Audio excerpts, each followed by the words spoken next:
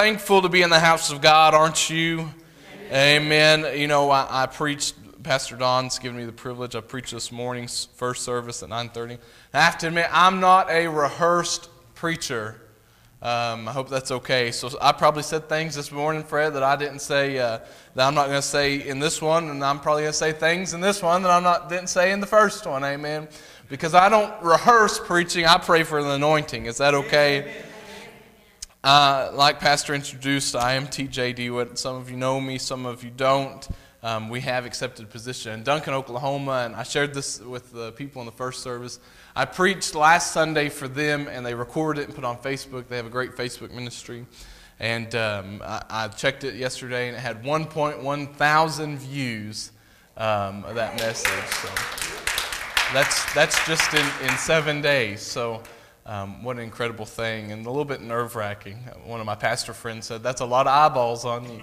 I said, don't make me nervous. So I'm so blessed that God took me, now you can relate to this, took me, a nobody, and used me for His glory. And I believe that God has a calling for each and every one of us today, and I'm so blessed to get to walk in that calling. If you have your Bible, I'm not going to read the word just yet, but I want you to start getting there. I'm going to be in 2 Samuel chapter 4. We'll read it in just a moment, and then we'll skip to chapter 9. I was all this week in preparing for this message. Before I even start, I want to do this. Pastor Don, when he asked me to preach, he invited us into our home for dinner with him and some of his children. We're so blessed to spend time with them. But folks, let me assure you of this.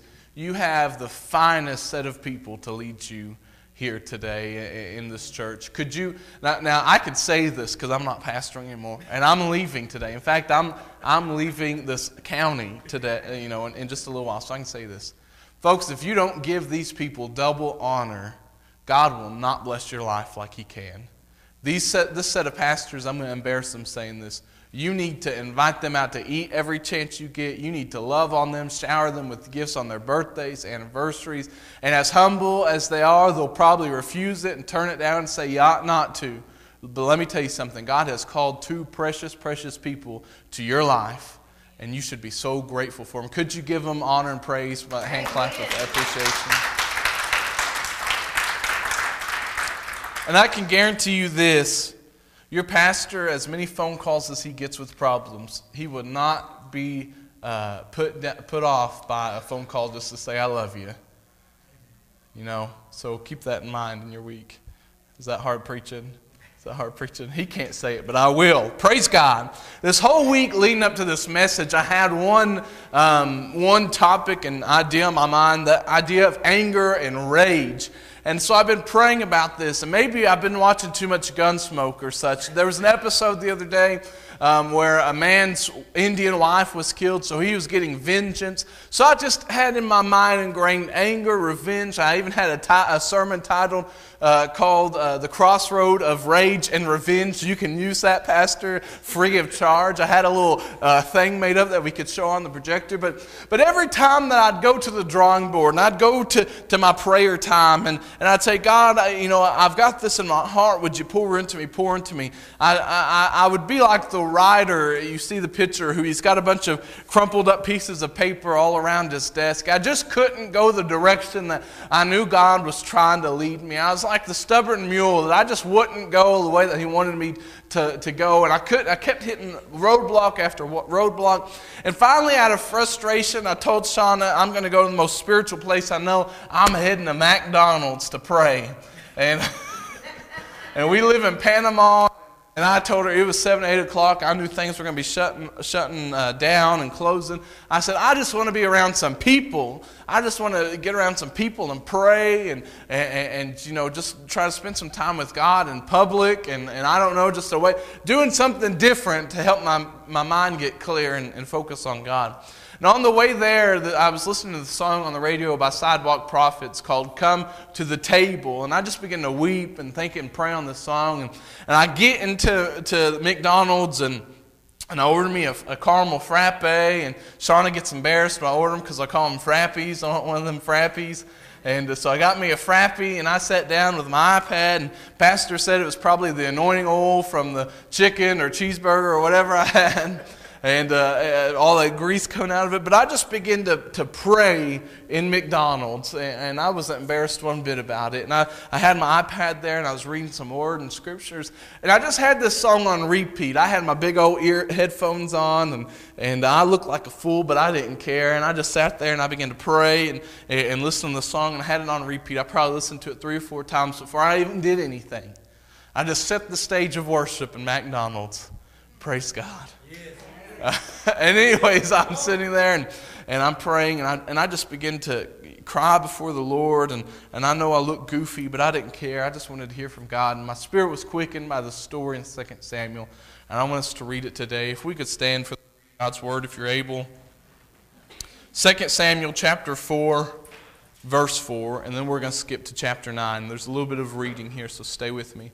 2 Samuel chapter 4, verse 4 says, "And Jonathan, Saul's son," that's King Saul, "had a son that was lame in his feet. He was 5 years old when the tidings came of Saul and Jonathan out of Jezreel, and his nurse took him up and fled. And it came to pass as she made haste to flee that he fell and became lame. And his name was Mephibosheth." Now let's skip over to chapter 9. I'll give you a couple seconds to get there. "And David said," chapter 9, verse 1, this is King David now, "Is there yet any that is left in the house of Saul, that I might show him kindness for Jonathan's sake? And there was in the house of Saul a servant whose name was Ziba, and they had called him unto David. The king said unto him, Art thou Ziba? And he said, Thy servant is he. And the king said, Is there not yet any of the house of Saul, that I may show the kindness of God unto him? And Ziba said unto the king, Jonathan hath yet a son, which is lame on his feet. And the king said unto him, Where is he? And Ziba said unto the king, Behold, he is in the house of Machir, the son of Ammiel, in Lodebar. Then King David sent and fetched him out of the house of Machir, and the son of Ammiel, from Lodebar. Now when Mephibosheth, the son of Jonathan, the son of Saul, was coming to David, he fell on his face and did reverence. And David said, Mephibosheth, and he answered, Behold, thy servant. And David said unto him, Fear not, for I will surely show thee kindness for Jonathan, thy father's sake, and will restore thee all the land of Saul thy father. And thou shalt eat bread at my table continually. And he bowed himself and said, What is thy servant that thou shouldest look upon such a dead dog as I am? And the king called unto Ziba, Saul's servant, and said unto him, I have given unto thy master's son all that pertained to Saul and to all his house. Thou therefore and thy sons and thy servants shall till the land for him, and thou shalt bring in the fruits, that thy master's son may have food to eat. But Mephibosheth, thy master's son, shall eat bread always at my table. Now Ziba had 15 sons and 20 servants. Then said Ziba unto the king, According to all that my lord the king hath commanded his servant, so shall thy servant do. As for Mephibosheth, said the king, he shall eat at my table as one of the king's sons. And Mephibosheth, a young son whose name was Micha, and all that dwelt in the house of Ziba were servants unto Mephibosheth. So Mephibosheth dwelt in Jerusalem, for he did eat continually at the king's table and was lame on both his feet. Would you pray with me? Father, I'm so thankful for this word to be poured into my life, God. I just pray now, Father, that you would give me clarity of speech and quickness of memory, that I can recall the word in which you've spoken in my heart. Father, breathe life into this message, a life that can go forth and be poured into the lives of these people. God, anoint me, anoint this time together. God, we've came to you in repentance. We've stood in intercession for our community, God, and we've set the atmosphere of worship because, God, our prayer is for you to come and dwell with us, your people, today.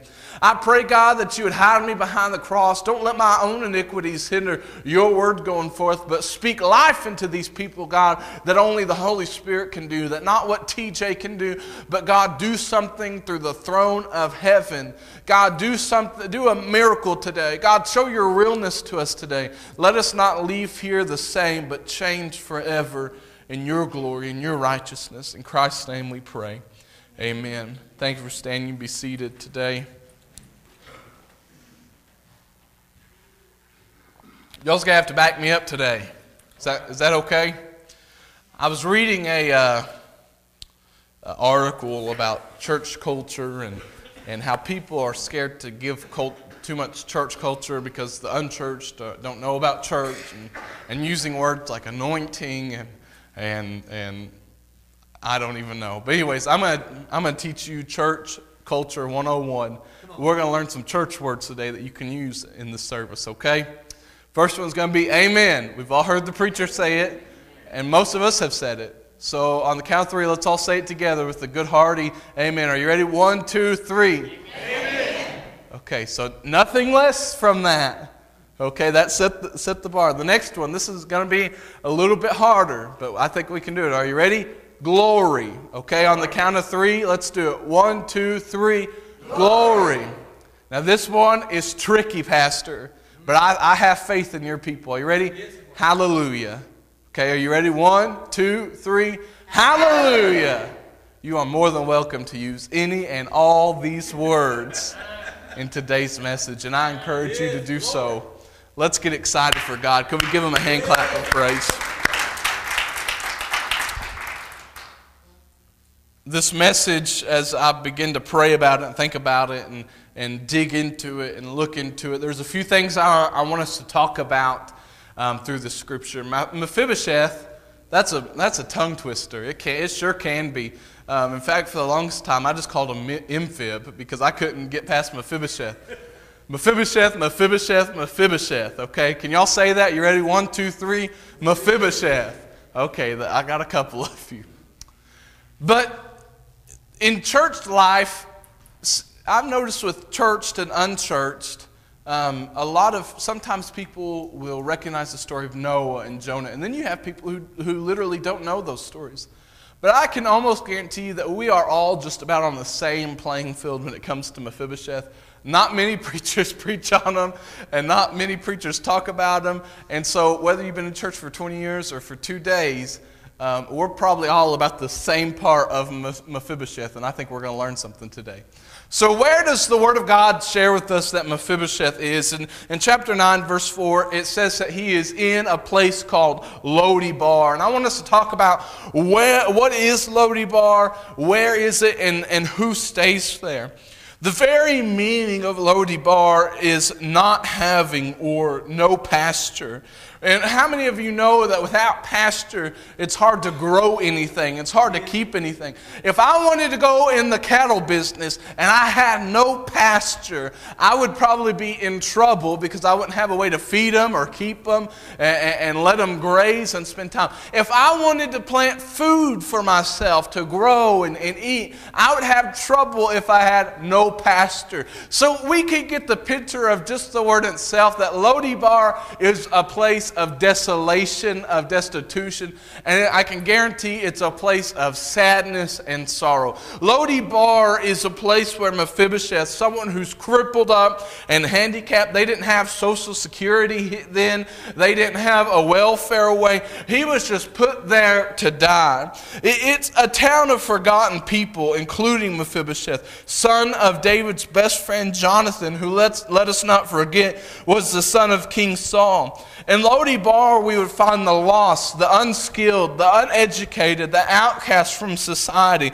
I'm not preaching about Poteau, Oklahoma today. I'm preaching about Lodebar. But I think if we looked around, we could see some similarities if we talk about these people.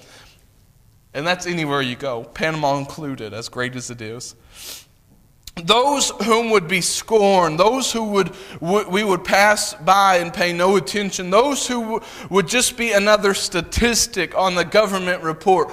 We live in Lodebar. We pass by people who live in Lodebar. We see people in Lodebar. We have neighbors that in Lodebar. Friends, I'm here to tell you today, Lodebar is not just a story in the Word of God. It's a place that people, saved and unsaved, live even today. But I want you to look at the person next to you and say, I don't have to stay in Lodebar. I don't have to stay in Lodebar. Praise God. You know, we walk around, we drive around, we ignore Lodebar because it's a place of forgotten people. And I can guarantee you, like I guarantee people in the first morning service. I guarantee you there are people sitting here this morning who are in a place of spiritual Lodebar, that the enemy has gotten them cornered into a corner. They're living on Main Street in Lodebar, and I guarantee there's people here that you could, if you were honest with yourself, you'd say, I'm right in Lodebar. I'm in a place of no growth, of no pasture. I'm in a place of nothingness, and I need God to speak to me today. Well, friend, let me tell you, He sent some country boy from Panama, Oklahoma to share with you today that just like Mephibosheth, you don't have to stay in Lodebar either. He has given you grace and mercy to leave a place of desolation so that you can stay with Him forever. Lodebar is a place that people who stay there, they don't just go there. You don't go to Lodebar to vacation. You don't go to Lodebar to visit family. You don't go there to live. It's not a place that you go to. It's a place you're put. Mephibosheth, it wasn't his fault he was there. It wasn't his fault that his father died at 5 years old. It wasn't his fault that his grandfather, the king, died. It wasn't his fault that he was dropped by somebody and lamed as a child. It wasn't his fault he was forgotten. Friends, let me tell you something today. It is not your fault for someone coming against you and abusing you. It is not your fault for being taken advantage of. It is not your fault for the enemy placing a target in your back and trying to shoot everything he has. It's not your fault that you ended up in Lodebar, but unless we come to a realization, lest we come and know that we are in Lodebar, there's no chance for us to ever get out. I can't travel from Panama, Oklahoma to Poteau, Oklahoma unless I know I'm starting in Panama. If I didn't know I was in Panama, I wouldn't know to come out on Missouri Street, up to Main Street, take a left on Highway 59, and drive about 15-20 miles this way. I wouldn't know unless I knew where I started at. And friends, people who live in Lodebar, people like you and like I who are stuck there, put there by the enemy, it becomes a normal thing for us to be in a place of desolation. And it is hard to get out of a place of desolation when it is your normal. It's hard to get out of your own normal place unless you realize that this is made my normal. This isn't what God wants my normal to be. This is what my enemy wants me to believe. But friend, today, if we can agree together that I'm not meant to be in Lodebar and I'm not staying in Lodebar, we can get out and be at the King's table continually. Would somebody give God praise?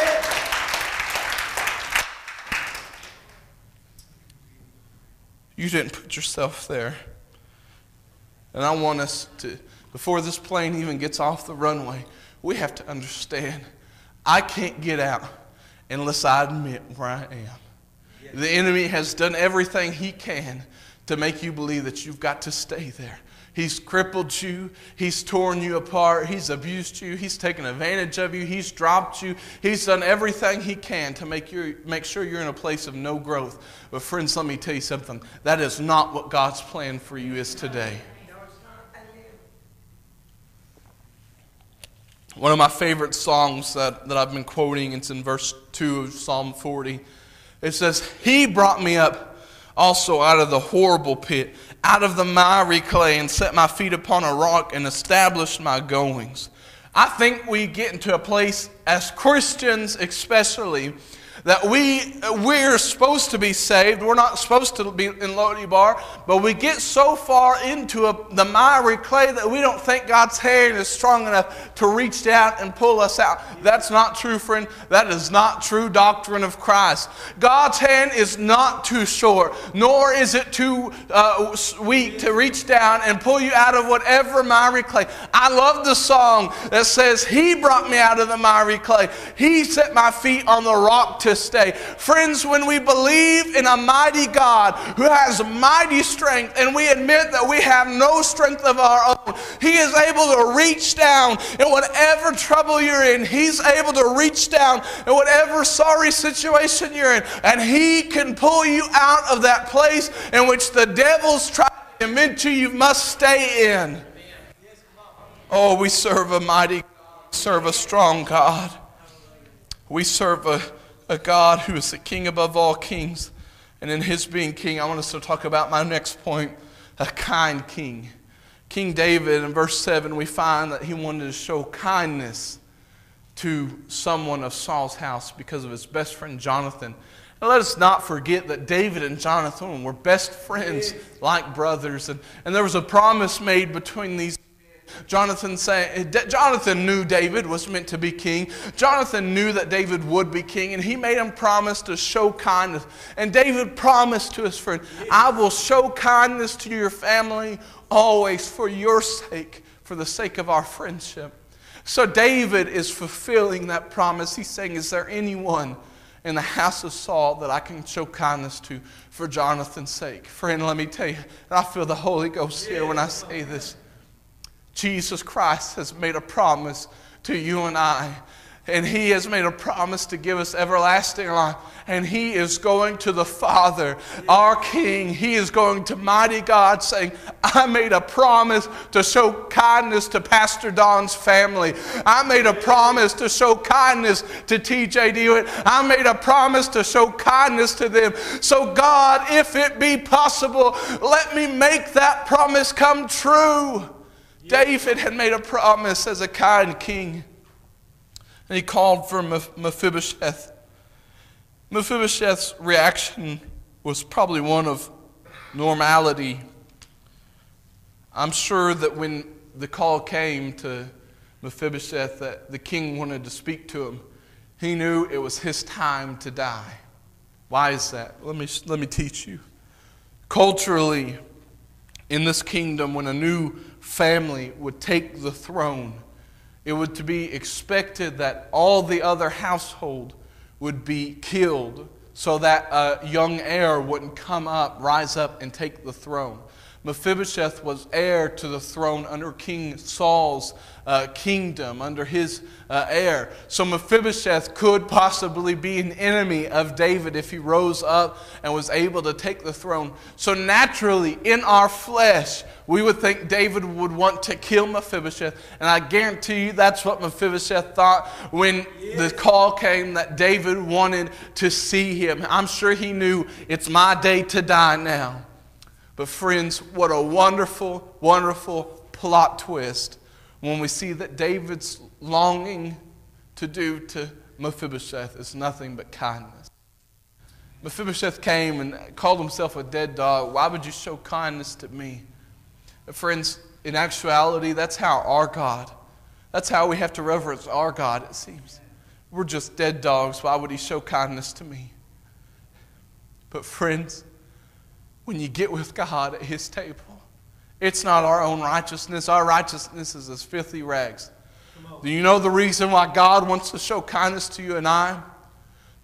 Because he's saying, I made a promise with my son that I would show kindness to you on his behalf. He paid the price for you and I. He paid the price that we could sit at the table. He left the table and went to the cross so that you and I would have a permanent place at the table of the King. Friends, God is crying out to us, come to the table today. Mephibosheth wasn't just invited to spend time with the king for a day, for a dinner.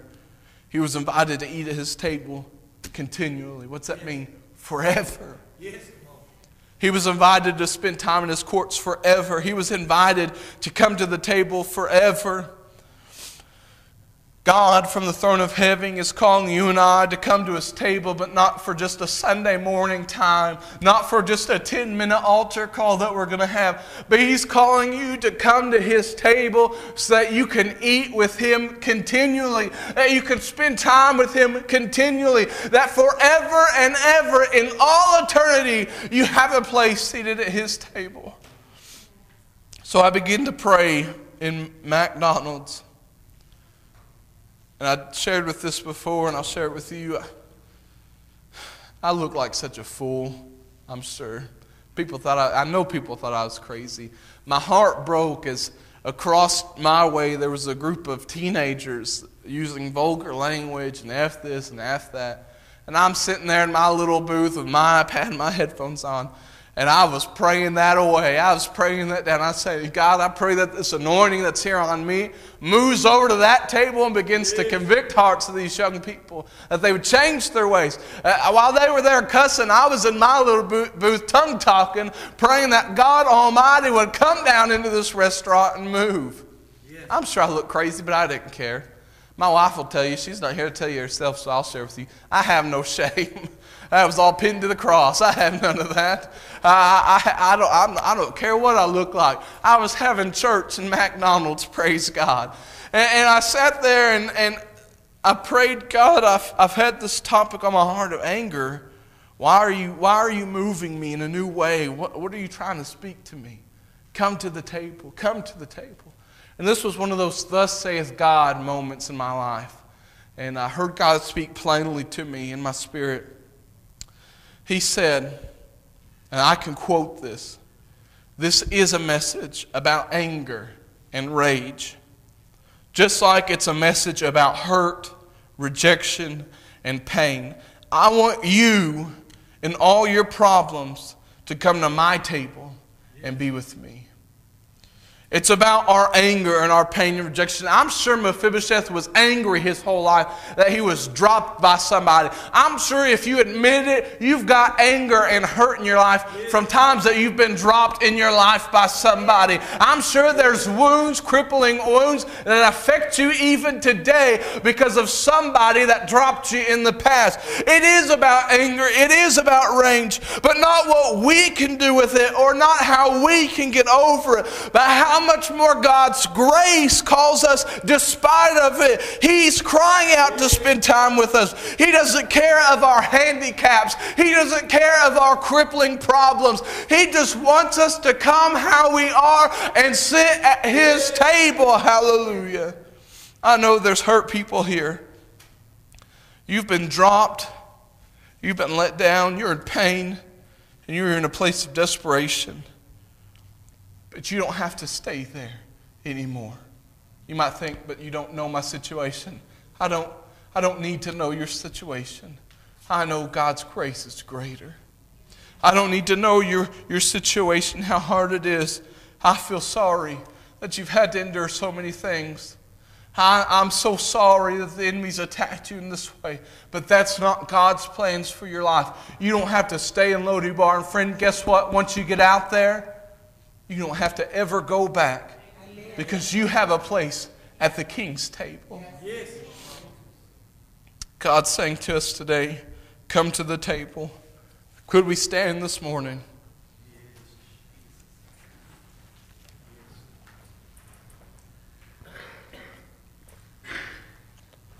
I loved it when God said that to me because I was a little bit confused, I'll be honest with you, saying, God, you put anger in my heart. You put frustration in my heart. You put rage in my heart. Why am I thinking of these things? And so clearly how precious it is. It is about your anger.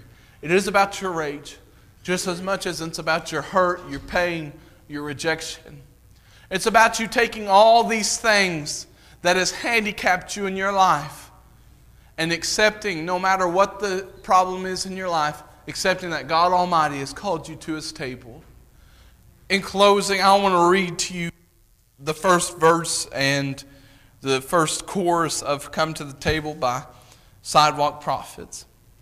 It says, the outside looking in, this is where grace begins. We were hungry, we were thirsty with nothing left to give. Oh, the shape that we were in, just when all hope seemed lost, love opened the door for us. He said, come to the table.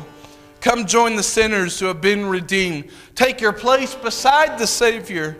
Now sit down and be set free. Come to the table.